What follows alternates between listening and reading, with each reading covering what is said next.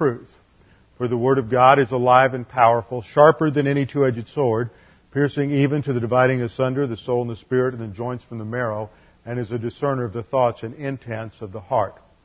Study to show thyself approved unto God, a workman that needeth not to be ashamed, rightly dividing the word of truth. All Scripture is God-breathed and is profitable for doctrine, for reproof, for correction, for instruction in righteousness, that the man of God may be equipped, thoroughly furnished for every good work. Before we begin our study of God's Word, let's make sure we're ready to study. A few moments of silent prayer for confession, 1 John 1:9 if necessary, so that we can study under the filling of the Holy Spirit. Let's pray. Father, again we come to you in gratitude for our salvation, that it is not based on anything we do, not based on who and what we are, but based exclusively on who you are and what Jesus Christ did on the cross. Therefore, salvation has nothing to do with human merit, but everything to do with simply accepting a free gift, trusting Christ as our Savior. Father, this has been the plan throughout human history in order to demonstrate your righteousness, your justice, and your love and their compatibility with one another in relation to the angelic conflict. Therefore, you have demarcated different periods and ages in human history called dispensations for the manifestation of your plan and for the ultimate glorification of yourself. And Father, as we continue our study of this subject, pray that you would help us to understand these things, that we may see how it relates to our own spiritual life and the unique spiritual life which we have in this age. We pray this, that we would be challenged by the things that we study tonight. In Jesus' name, amen. We are continuing our study of God's plan for the ages, covenants, and dispensations. We are in the 7th lesson. Hopefully tonight we will get through the dispensation of human government, and I don't think we will finish the Abrahamic covenant. There's no chance we'll even get into that dispensation, I don't believe. We started off with a definition of dispensations, 4 parts. A dispensation is a distinct and identifiable administration in the development of God's plan and purposes for human history. The word dispensation comes from the Greek word oikonomos, which emphasizes the administration aspect. That word does not particularly emphasize a time period. That is brought in by a closely connected but not interchangeable word, age, or the Greek word aion, which brings in that time period. Third part of the definition, God manages the entirety of human history as a household, moving humanity through sequential stages of His administration, determined by the level of revelation He has provided up to that time in history. So a dispensation is directly related to a certain amount of information or revelation. God, therefore, when there is a dispensational change, there is a collateral information change. And that is almost always given through a covenant. The covenant, therefore, is God's means of moving history, giving new information, new requirements, new specifications to a specific group of people. That brings the 4th point. Each administrative period is characterized by revelation that specifies responsibilities, a test in relation to those responsibilities.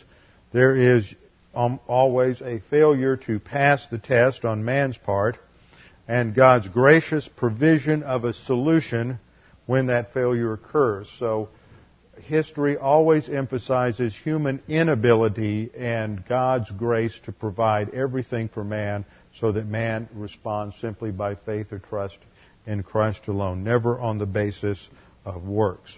We also brought in the idea of the angelic conflict, that there was a prehistoric revolt against God led by Lucifer, who is the highest of all the angels, the most intelligent, most brilliant of all the angels. He led a revolt of approximately a third of the angels, according to Revelation, against God. And when God pronounced a guilty verdict, sentenced them to eternity in the lake of fire, apparently there was a cry of appeal on their part that God was not fair. He was not just. That somehow, how could a righteous and loving God send His creatures to eternity in the lake of fire when He hasn't even given them a chance to prove what they can do? So God then instituted human history as an experiment. Experiment means something that is done to demonstrate a known truth. And so human history is going to demonstrate that God is indeed righteous and just, and that His love is compatible with His justice, and that the creature is incapable of being able to function as God. A creature must therefore be completely oriented to the authority of God, operate on the basis of humility and complete devotion to God. So in each age there are factors that relate to demonstrating these principles in terms of the angelic conflict. Now, the way to understand this, and you just have to get this in your head, and I'm going to beat this into your head over and over again, week after week, until you dream about this chart on the covenants. Starts off with the Gentile covenants. There are 3 Gentile covenants.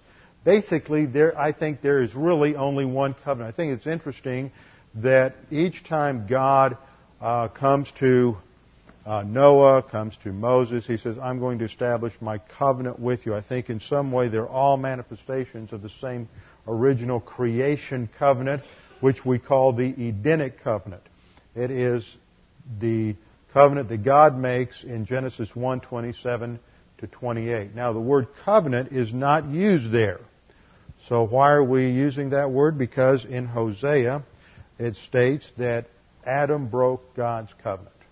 So even though the word covenant is not used in Genesis 1:27 to 28, the language that is used there is clearly covenantal, outlining man as God's representative on the earth. His image and likeness refer to not only who man is in terms of his internal makeup, but that internal makeup, the immaterial part of man, his soul and his spirit, comprise the image of God, but it is given because it is functional. He is made a certain way in order to function in a certain task. He is therefore created as a reflection, a shadow image of God in His immaterial makeup for the purpose of serving as the vicegerent of God over creation. He is God's representative to all of creation, and He is to rule, subdue over the earth. But He fails to fulfill the obligations. Specifically, He violates the prohibition of eating the fruit of the tree of the knowledge of good and evil, and there is the fall. The fall calls for a modification of the original creation covenant or Edenic covenant, and that we call the Adamic covenant, outlined under the curses. The curse, the serpent is cursed, the woman's womb is cursed, the woman's relationship to her husband is cursed, the husband's relationship to the woman is cursed, and the husband's role and function towards the creation is cursed. So we outlined that last time, went through a detailed comparison of the original mandates in the Edenic covenant, and we saw that point by point each aspect of Genesis 3:14 through 19 reflects a modification of that original covenant because of sin. So man is now in an environment that is no longer cooperative, but is hostile and antagonistic. Man once again fails to fulfill the mandate and trust God, and God judges the earth through a worldwide flood and modifies the covenant even further in the Noahic covenant of Genesis 9:1 through 7. This is the structure of the first 11 chapters of Genesis, the Edenic covenant, Adamic covenant, and Noahic covenant. And you just can think your way through very easily that it's creation, fall, flood, and you've got the first 11 chapters. Then you think in terms of Abraham, Isaac, Jacob, and Joseph, and you've just outlined the entire book of Genesis. See how easy that was? 7 points. Creation, fall, flood, Abraham, Isaac, Jacob, and Joseph. But the first part covers the Gentile covenants, and the Noahic covenant, which we were studying last time, is still in effect. It has not been abrogated. It is still in effect in terms of all of its provisions. And I will review the 7 provisions of the Noahic covenant in a minute. This begins the dispensations. The first period of the first age is the age of the Gentiles, from the creation up to the call of Abraham in Genesis chapter 12, verse 1. The original Edenic covenant begins the first dispensation of human perfection. That takes place in the Garden of Eden up to the fall. At the time of the fall, the Adamic covenant changes the revelation, changes the stipulation, adds new information because man's condition has changed because of his failure at the tree of the fruit of the knowledge of good and evil. So the Adamic covenant represents this new condition, this new environment that man finds himself in, and that begins a new dispensation called the dispensation of human conscience. That ends because man fails. He cannot govern himself. He is unable on his own to police himself, to provide order in his society. There is a complete failure. He is attacked in the terms of the angelic conflict, through the infiltration of the sons of God, which are demons, fallen angels in the Old Testament, who take human wives for the purpose of polluting the human genetic system, so that the ultimate goal is to prevent a Messiah coming who is the seed of the woman, that is true humanity. So as a result of the infiltration of the sons of God, demonic infiltration of the human race, and the pollution of the genetic stream, genetic pool, we have the flood, the universal flood, judgment on the earth. 8 people survive: Noah, his 3 sons, and all of their wives. God modifies again the covenant, the original covenant, and with a new covenant, the Noahic covenant, and that institutes the dispensation of civil government. Dispensation of civil government. So just think in terms of 3 covenants: Edenic, Adamic, Noahic, 3 dispensations, perfect environment, human conscience, and civil government.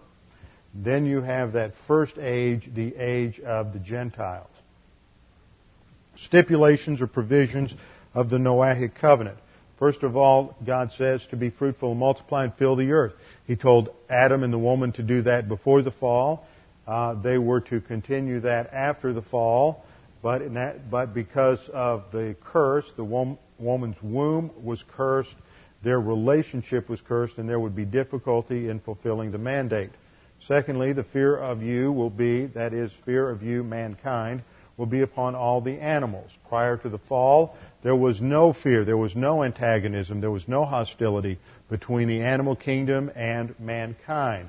In the age of human conscience, there apparently was no fear between man and the animals. Man was not a meat eater at that time, so this is related to the third provision, which is that there's a change in the diet. Under the original under the original Edenic covenant, God said, "I made all the vegetation for food for mankind." With the Adamic covenant, that's restricted to the shrubs of the field. Then you have a further change at the Noahic covenant, the addition of meat.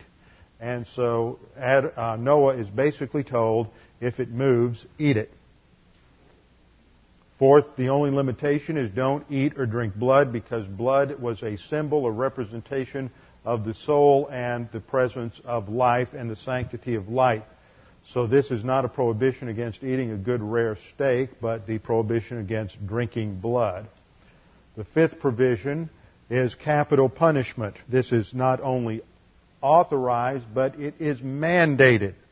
And this is what becomes the basis for civil government. It is the most extreme application of civil government. Therefore, everything else falls under that. If man is delegated this responsibility, then all other aspects of the judiciary are also delegated. That's why it's called the dispensation this begins is called the dispensation of civil government. Sixth, there is a promise of no more universal flood. And seventh, the token is a rainbow. So as long as you see the rainbow, you should be reminded of 3 things. You should be reminded that God is not going to judge the earth by water again. The capital punishment is still authorized and mandated, and that you are to eat meat. As well as the fourth aspect, we are to continue to be fruitful and multiply, despite the fact that there are the whiners out there and those who run around in fear, thinking that we're going to overpopulate the planet. It's interesting, last time I used the analogy of the Comanche Indians on the high plains of Texas, and afterwards I was talking to Bryce, and Bryce just got back from a vacation where he was at Mesa Verde, and he was telling me the park rangers there said the same thing about the Anasazi Indians that lived in the cave dwellings there and built the cliff houses and everything, that the reason they moved from the top down into the caves was because they had basically trashed the area above ground, and they only lasted about 60 years in the caves, and then they had pretty much wiped them out ecologically. And the park ranger admitted that it wasn't politically correct, but that the Indians were in fact not very ecologically sound. So I've been teaching that for 20 years, so it's about time somebody came along and got with it. See, doctrine eventually has its way because it's reality. Now, that brings us down to to the conclusion from last time, and we're going to look at the dispensation of human government or civil government in Genesis, basically Genesis chapter 9 through Genesis chapter 11. We will cover this under 8 subpoints. 8 subpoints. The central person, the name of the dispensation, the responsibility of the dispensation, the test in this dispensation, human failure in the dispensation and the divine judgment, and God's grace, and then highlighting the volitional issue. So those will be the 8 categories. You can write those down in your notes and to make sure you fill in all the blanks. The central person is Noah. The central person is Noah because he is the one with whom God makes the covenant which initiates this dispensation. There will be a new way God administers His rule on the planet, and that is by delegating judicial authority to man. This, of course, is outlined in the covenant. The name for this dispensation comes from the fact that judicial authority is, for the first time, delegated to man, and it establishes human government. Now, it doesn't establish nations yet. That comes as a part of the failure in the midst of this dispensation, which is some 500 or 600 years subsequent to the establishment of the covenant. The covenant simply establishes human government, and it's not till the failure at the Tower of Babel and the dispersion of mankind by virtue of scattering the languages that human government or independent nations is established. So this just establishes the principle of human or civil government. And the responsibility of man is to fulfill the Noahic covenant, which is specifically to do what? To multiply, scatter, and fill the earth. Not to gather together in cities and stay together in one place, but to scatter out and to fill the earth. Why? Because that's a function of the original mandate where man was to subdue the earth. He was to subdue the earth and rule over all the creatures. Now that's been affected, of course, by the curse, and he's never going to fulfill that again until Jesus Christ comes back as the second Adam and fulfills that in the millennial kingdom. But nevertheless, the human race still has an obligation to rule the planet, not in a hostile, destructive, irresponsible way, but in a responsible manner. So he has a responsibility to scatter and fill the earth, and the test then is really threefold. There's a threefold test. The first aspect is in relation to human government. Man is to rule justly. Man is to rule justly. Now, I think this broke down very early in this dispensation, because when we get back in a study of ancient history, and we go back in the ancient civilizations of Egypt, Mesopotamia, the Hittite Empire, we find that as we go back into the very mists of time, when there's very little historical record, what we do find is that these civilizations had incredibly strong rulers.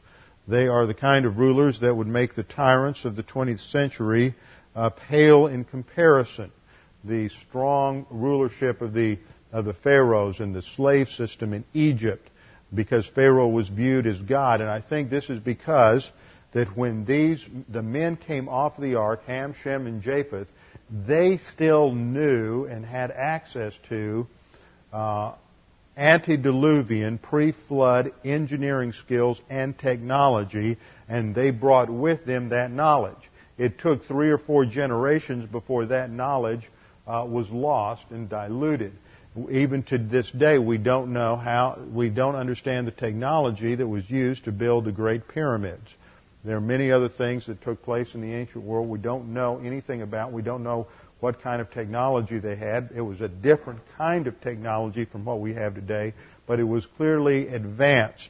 And I think that those men, those first 2 or 3 generations from Noah, were viewed by subsequent generations almost as gods, as mighty men, because they knew so much. They lived lengthy lives. They were still living 200 or 300 years, whereas their great-great-grandchildren were dying before they did. So by the 4th, 5th generations from the flood, you have the lifespan reduced to about 150 years, but the men who survived the flood, Shem, Ham, and Japheth, their sons and their grandsons were still living in excess of 200, 250, 300 years. You can plot the decline in their death rate in Genesis chapter 11, and it's a clear exponential decay curve, which indicates that those numbers are accurate. That Moses didn't take out his slide rule and try to calculate exactly what the decay rate would be and then plot it out so that it fit a perfect graph. But that's the way it functioned. So those people were viewed as gods, almost as gods, as it were, and they did not rule justly. They established tyrannies. So there's a violation and breakdown of human government, and you see that exemplified in Nimrod, Genesis 10:8. Now Cush became the father of Nimrod, who became a mighty one on the earth. He was a mighty hunter before the Lord, Genesis 10:9 states, and the Hebrew preposition there would best be translated, he was a mighty hunter against the Lord. So he is one who has established himself in antagonism to the Lord and establishes his own kingdom in Babel. And from that he builds a power base. And in Genesis 11:1 down through 9, we have the story of the Tower of Babel. So the first aspect of the test is to rule justly, and they rule from an authority base and rule unjustly. Secondly, man is to disperse and fill the earth, and instead of dispersing and filling the earth, they stay together and gather together in one place in order to establish a city against God. And so the third point is that man tries to stay a single unit, a singular government, a one world society in antagonism to God. That's Genesis 11 and following. Now we read in verse 1, the whole earth used the same language and the same words. And it came about as they journeyed east, that is from Ararat, where the ark landed, that they found a plain in the land of Shinar and settled there. This would be down in the Fertile Crescent near the what is present Iraq, down near Kuwait, north of there in that region. And they said to one another, come, let us make bricks and burn them thoroughly. And they used brick for stone, they used tar for mortar. And they said, come, let us build for ourselves a city. You notice it's for us, it's not for God. And a tower whose top will reach into heaven, and let us make for ourselves a name. Interesting wordplay in the Hebrew here, because they want to make a name for themselves, and later God is referred to as the God of the name. So you see this interplay and this contrast that they're clearly setting themselves up in antagonism to God, which is indicative of all human culture that is based on paganism and rejects God. It elevates itself as the ultimate and final authority in place of God. Lest we be scattered abroad over the face of the whole earth, in verse 4.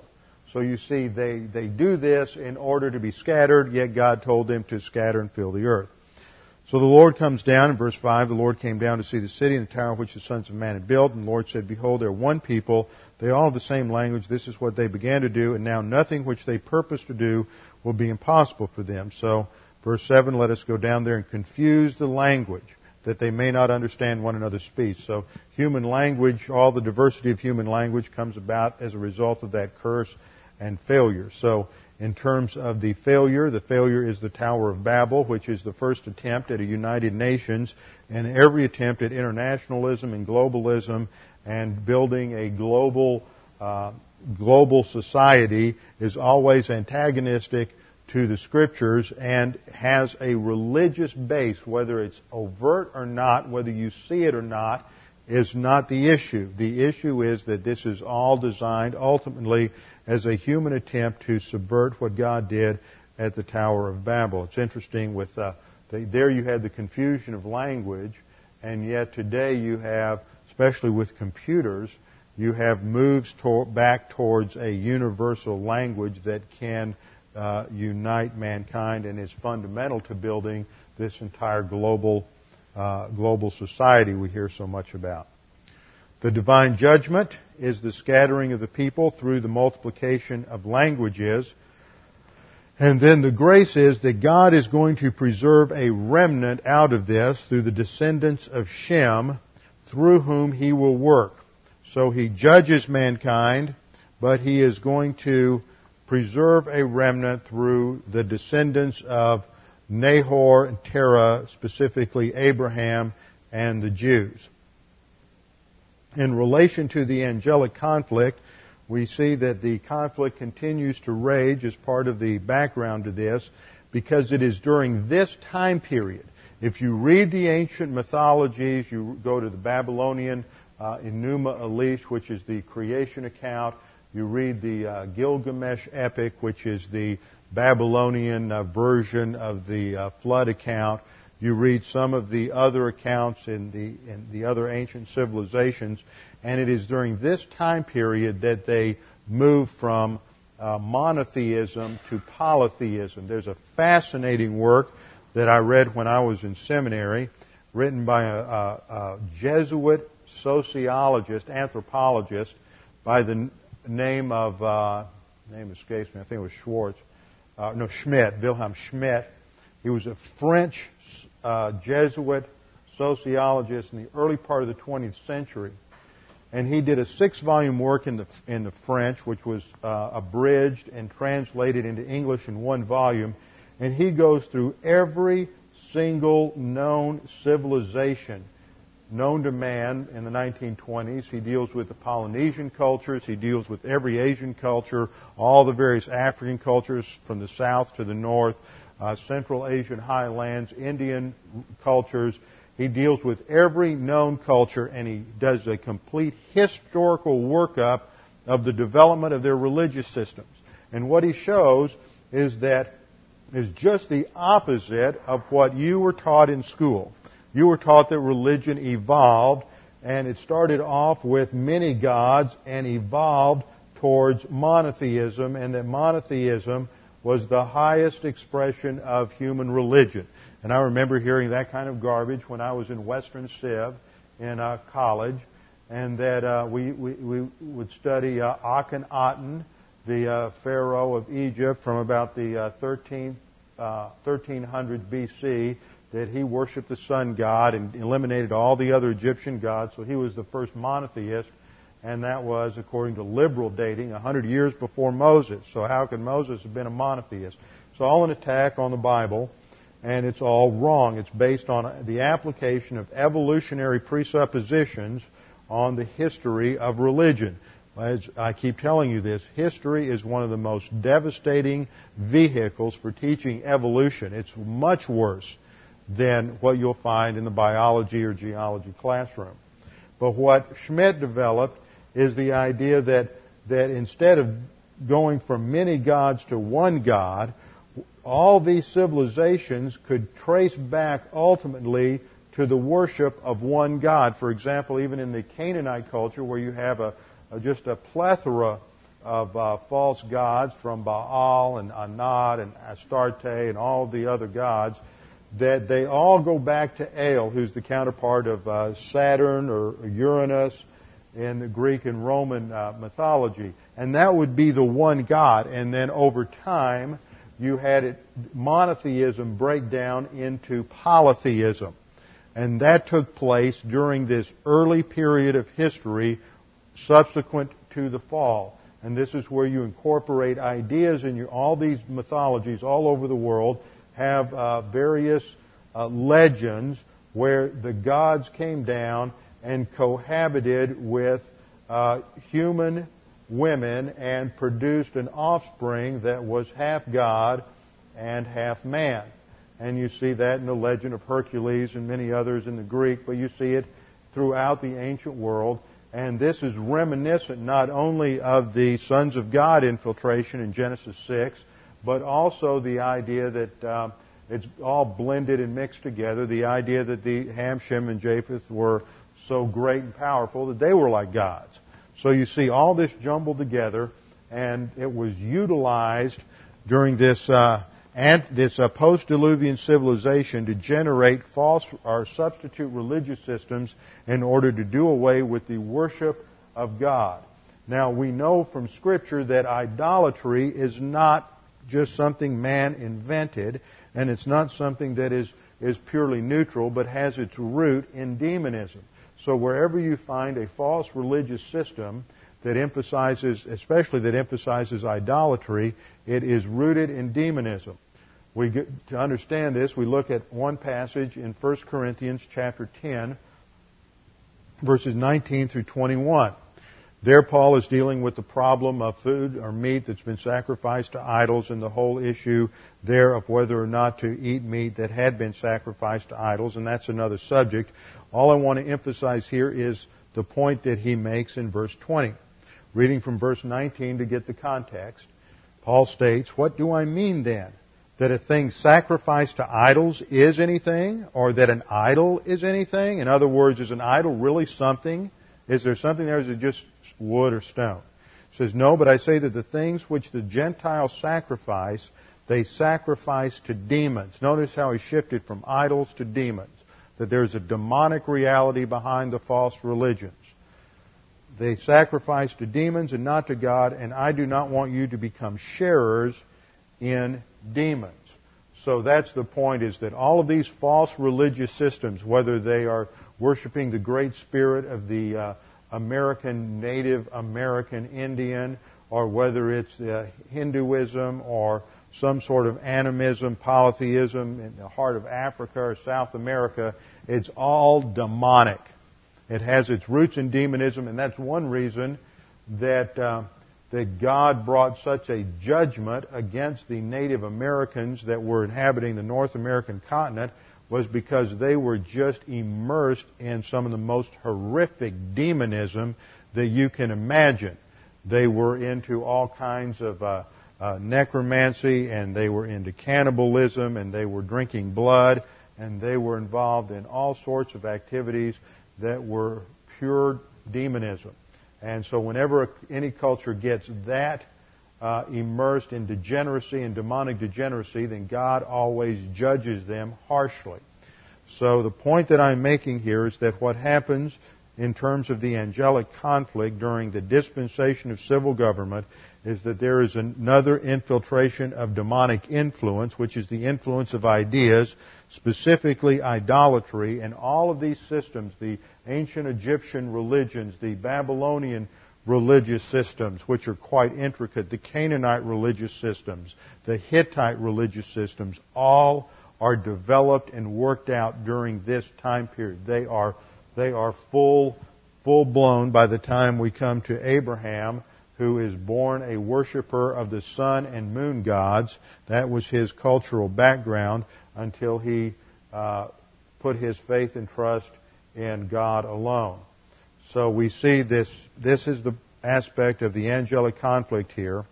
on the one side is the assault on the truth and the infiltration of polytheistic, pantheistic, and idolatrous religions. Now, another aspect takes place in terms of how Satan is attacking the Old Testament saints. And for that, I want you to turn to Job.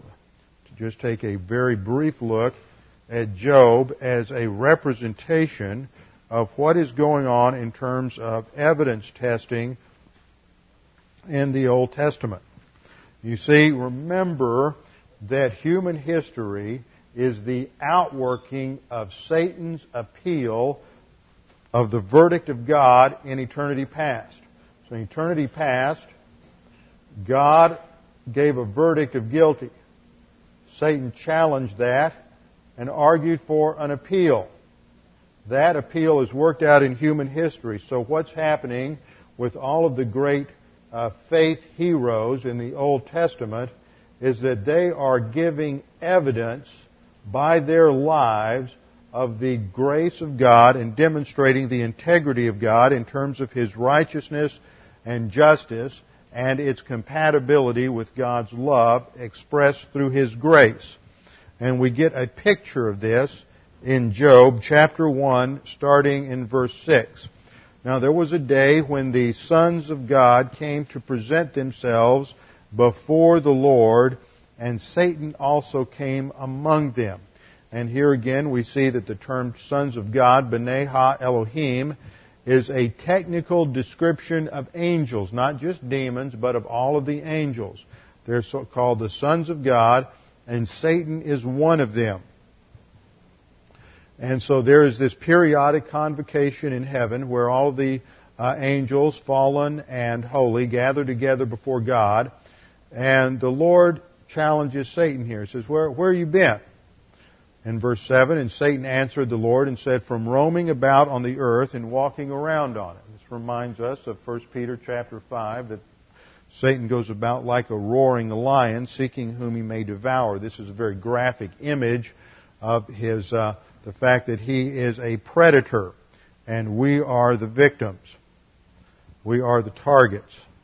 Verse 8, the Lord said to Satan, notice how the Lord is the one who is bringing out the evidence. It is not Satan who initiates this. It is the Lord. He says, have you thought about Job? So he's going to focus it on Job, who has achieved spiritual maturity in his life and therefore is at that point where he can endure evidence testing. Now, we have studied this previously in our study of James, how that God is the one who utilizes testing in order to demonstrate or validate our spiritual growth. We look at passages like James chapter 1, count it all joy, my brethren, when you encounter various trials, because you know that the testing of your faith produces endurance. And that's the word dokimion in the Greek, which means to evaluate something for the purpose of approval. It is the same word. The verb form of that is used at the judgment seat of Christ, that we are judged or evaluated for rewards. And it is not an evaluation for criticism or condemnation, but is an evaluation for the purpose of reward and the purpose of blessing. So the focus of that, this kind of testing, is not to show where we're weak, but to show where we're strong and where we've grown spiritually, and to give us an opportunity to strengthen that spiritual life. So the Lord said to Satan, have you considered my servant Job? For there's no one like him on the earth, a blameless and upright man.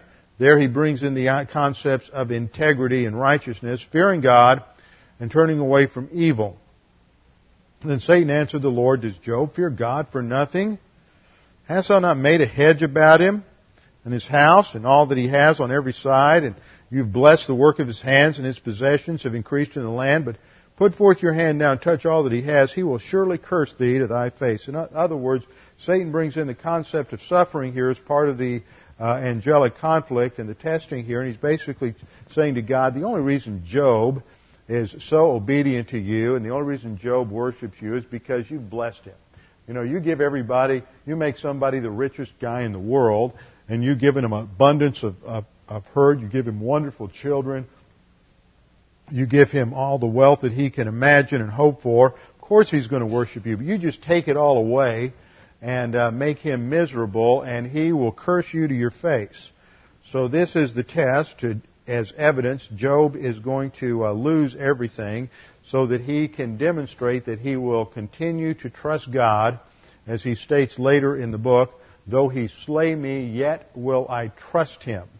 And so Job is going to demonstrate that his trust in God, his worship of God, is not related to God's blessing on Job. And that is one of the things that is emphasized throughout the Old Testament, is the evidence testing of these Old Testament saints in relation to the angelic conflict. I want you to turn to one other passage to see this element in Zechariah chapter 3. Zechariah chapter 3. Zechariah is the second to last book in the Old Testament. Haggai, Zechariah, and Malachi. Zechariah chapter 3. We see another picture into the heavens of what's going on in terms of the angelic conflict dimension of evidence testing. Zechariah 3:1. Then he showed me Joshua the high priest. He is talking about God. Me is talking about Zechariah in this vision. He sees Joshua the high priest standing before the angel of the Lord, which is the pre-incarnate Jesus Christ. And Satan standing at his right hand to accuse him. So here we see Satan, Shaitan, the accuser, fulfilling his role in accusation against the believer that he has no right to stand before God. And the Lord said to Satan, the Lord rebuke you. Notice here is an implied trinity. The Lord, if it's singular, would be saying, I rebuke you. But what you have here is the Lord. This is the angel of the Lord, says, the Lord, referring to God the Father, rebuke you, Satan. Indeed, the Lord who has chosen Jerusalem rebuke you. Is this not a brand plucked from the fire? So we see a picture. Zechariah represents the grace, the believer who is saved by grace from eternal condemnation. Verse 3, now Joshua was clothed with filthy garments. That is a representation of every human being who is born in sin. And standing before the angel. And he spoke and said to those who were standing before him, saying, remove and the he here is Lord Jesus Christ. He said to those who are standing before him, remove the filthy garments from him. And said to him, that is to Satan, see, I have taken your iniquity, or says to him, that is to Zechariah, see, I have taken your iniquity away from you and will clothe you with festal robes. And this is a picture of how we are clothed with the righteousness of Christ at salvation. It is the doctrine of imputation. And this exemplifies the grace of God, because the imputation of righteousness brings into play all of the elements of the integrity of God. Remember, the integrity of God is composed of three elements, three attributes of God. The righteousness of God, which represents the standard of God's character. The justice of God represents the application of that standard to mankind. Now, man is minus our relative righteousness, that even in our very best, it is still filthy rags in the sight of God. So when God looks down at man, the righteousness of God rejects the relative righteousness of man. Therefore, the justice of God must curse man, because what the righteousness of God rejects, the justice of God condemns. But when we are saved, because of the perfect righteousness of Jesus Christ, when we put our faith and trust in Christ alone, the perfect righteousness of Jesus Christ is credited to our account. So that when God looks at us, He is no longer looking at us as a sinner. He is looking at us in terms of our possession of righteousness. So it doesn't matter what we do or don't do. Our works are clearly no longer the issue in terms of salvation. That doesn't mean you have a license to sin. That simply means that it is not on the basis of our goodness or lack of it that God relates to us, but exclusively on the basis of this imputation of righteousness. This is provided because of the love of God, which is the motivation of His integrity. The love of God it is because of the love of God that God sent His Son to die on the cross for our sins. So that because of that, the blessing of God is now free to flow to mankind. What the righteousness of God approves, because it sees perfect righteousness here, the justice of God can now bless. And this begins with salvation blessing and then goes on to Christian life blessing. And this is the picture that we have here even in the Old Testament. So what God is demonstrating here through to Zechariah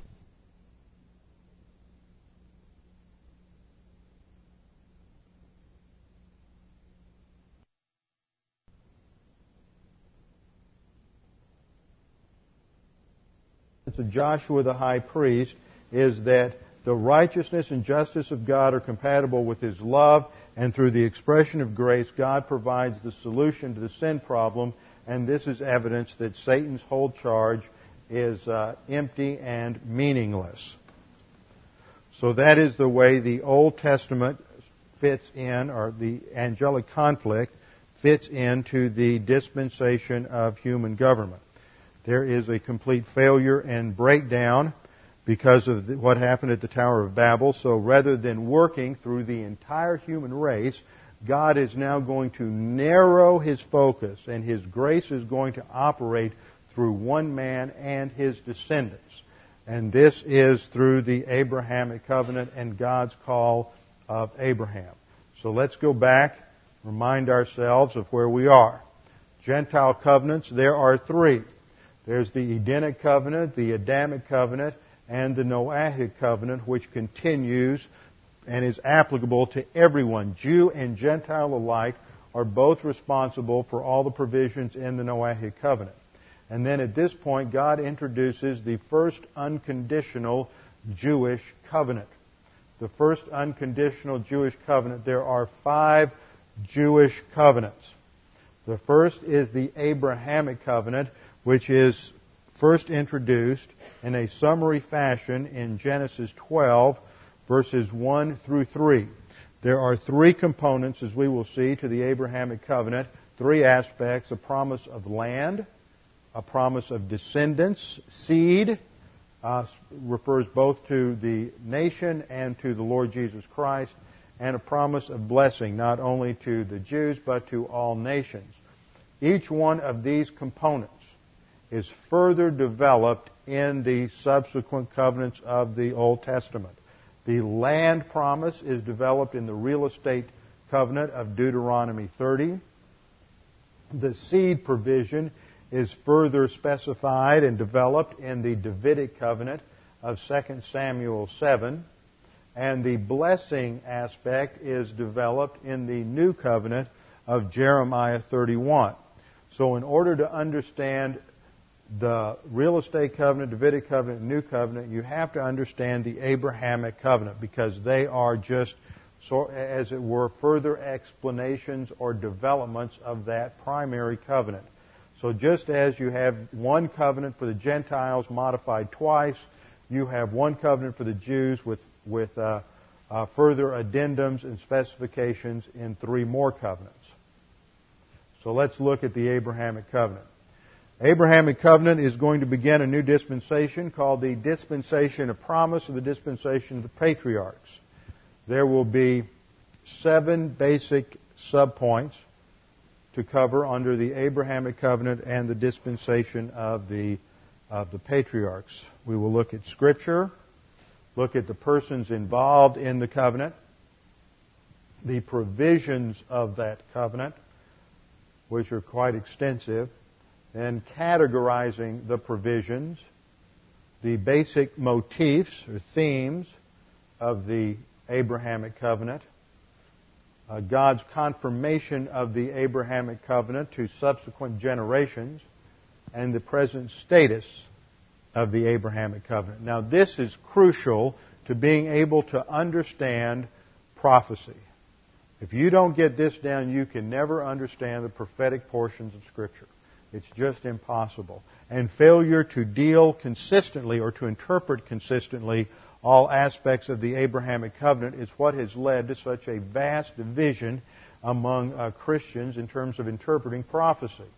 While on the one hand, everybody might, or conservatives, let me put it that way, might affirm that they interpret the Bible literally, what happens is that you have two different groups of people. You can divide all Christians, all theology, into two categories. There are those who hold to a replacement theology and those who hold to a non-replacement theology. Replacement theology is a broader term than covenant theology. What I mean by replacement theology is these systems all see that the church replaces Israel in the plan of God. That the church replaces Israel in the plan of God so that the literal promises to Israel are spiritualized and applied to the church.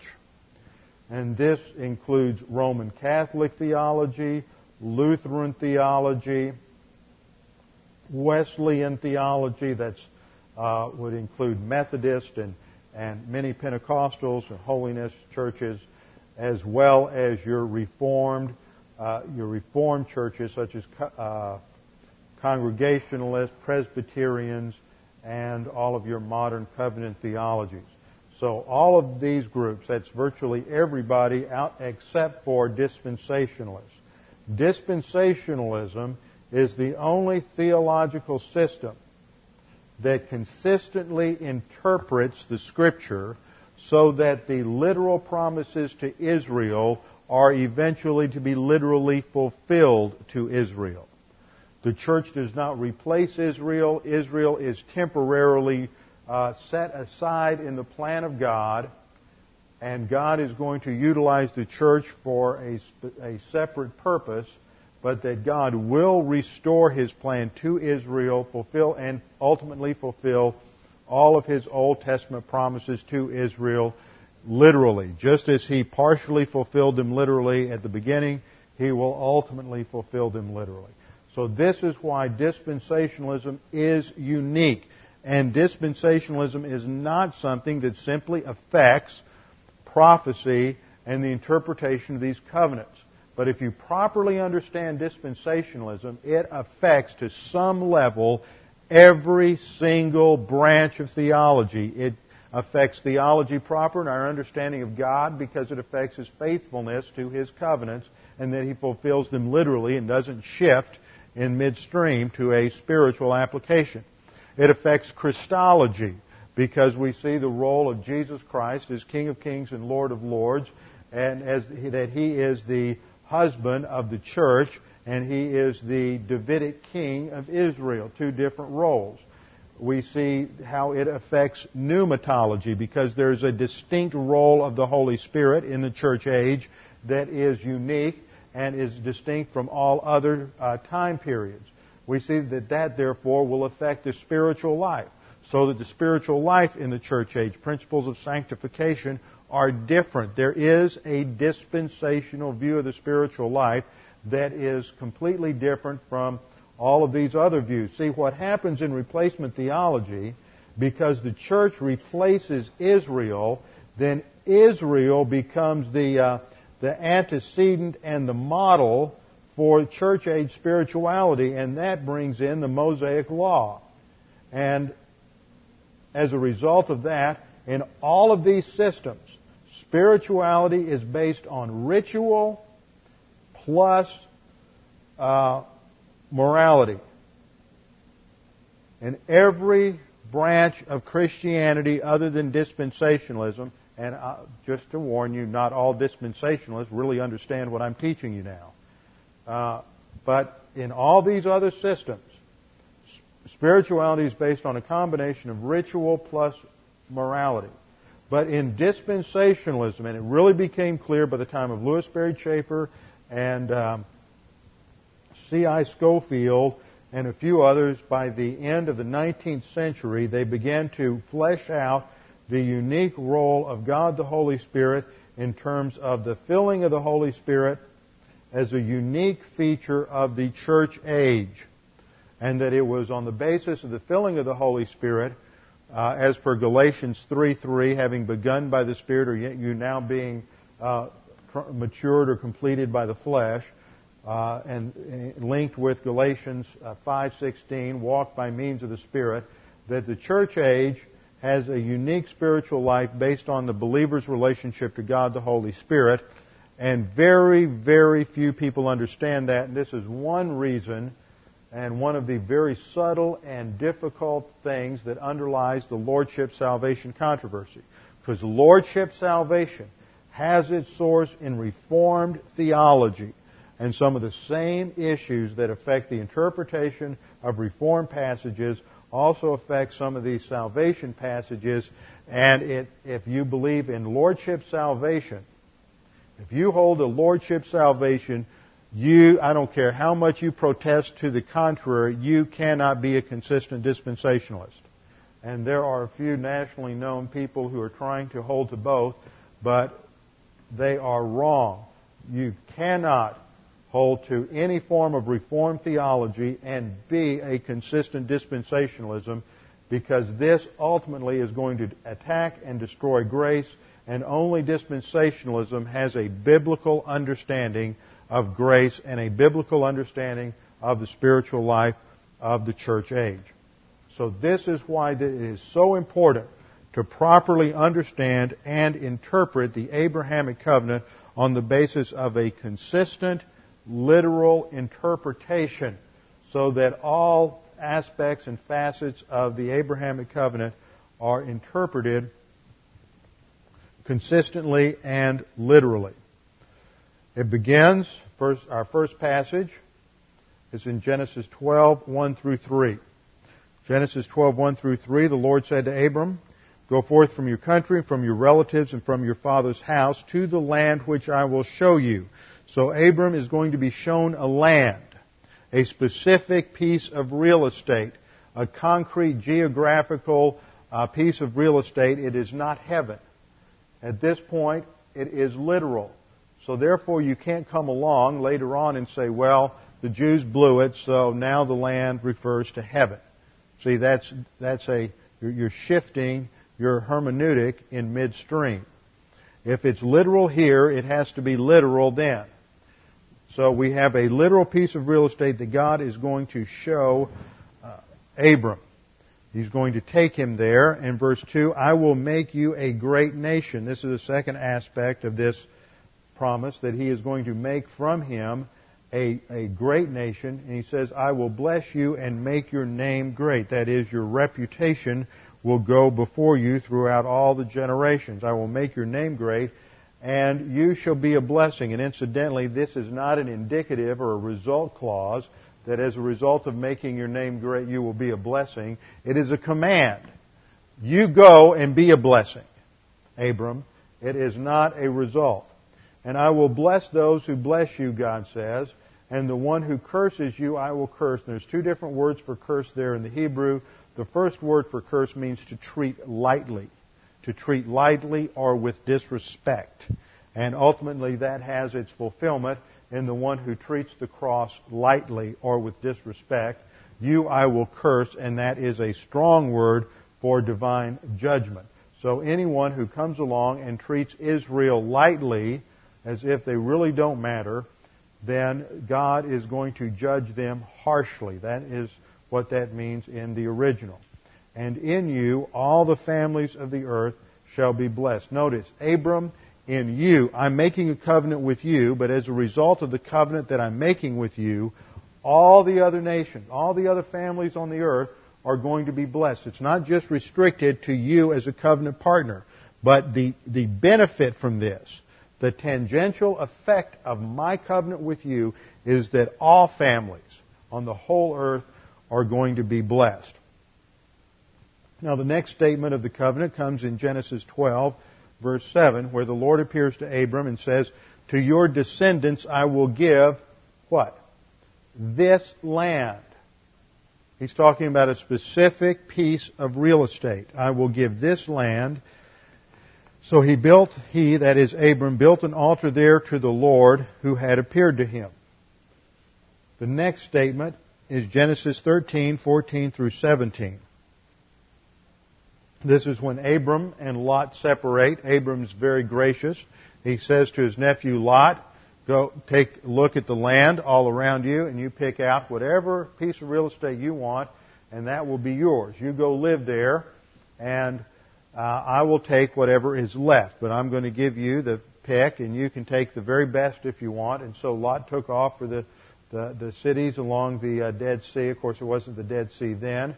The cities of the plain where it was very beautiful. So the Lord said to Abram after Lot had separated from him, notice, Lot takes off because he thinks he's going to get the land.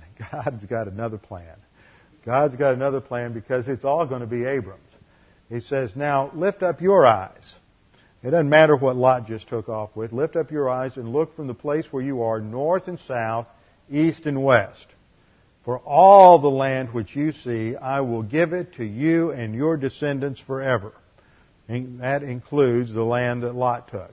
It's all going to be yours. Notice, it is a specific piece of physical, geographical real estate that is going to belong to Abraham.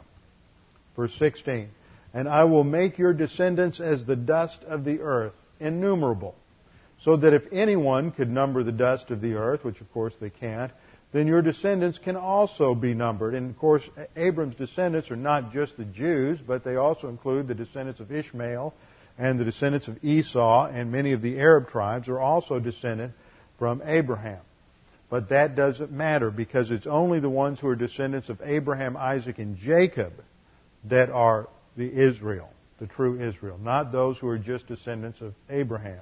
And that's an important point I'll come back to because a lot of people think that because Galatians says that we're of the seed of Abraham, that makes the church the spiritual Israel. But it doesn't. You're not Israel unless you're a descendant of Abraham, Isaac, and Jacob, not just Abraham. Because the Ishmaelites, the Esau, the Edomites, the Midianites are all descended. All the Arabs are descended from Abraham as well, except for those, the 13 tribes descended from Yoktan. So Genesis 13:16, innumerable is the dust of the earth. Then your descendants can also be numbered. Arise, walk about the land. It's physical, through its length and breadth, for I will give it to you. And we will stop there and come back next time because there are two more very important passages on the Abrahamic covenant in Genesis 15 and Genesis 17 that are crucial for understanding its unique place in history. And we just don't have time, so we'll come back and start here next Wednesday night with our heads bowed and our eyes closed. Father, we do thank you that your grace has worked throughout history and that through Abraham you have blessed all nations. Ultimately, that's fulfilled by the work of Christ on the cross, where he who knew no sin was made sin for us, that the righteousness of God might be found in us. And Father, we know that our salvation is by faith alone in Christ alone. We pray that if there's anyone here that is unsure of their salvation, that they would make that sure now by simply putting their faith and trust in Jesus Christ, because they know that it is not of works that they have done, but totally based on your work and your love. Father, we pray that you would help us to further understand and remember the things we studied, that we can have a greater appreciation for your work in history and what you are doing in our lives through the unique spiritual life you have given us. We pray this in Christ's name. Amen.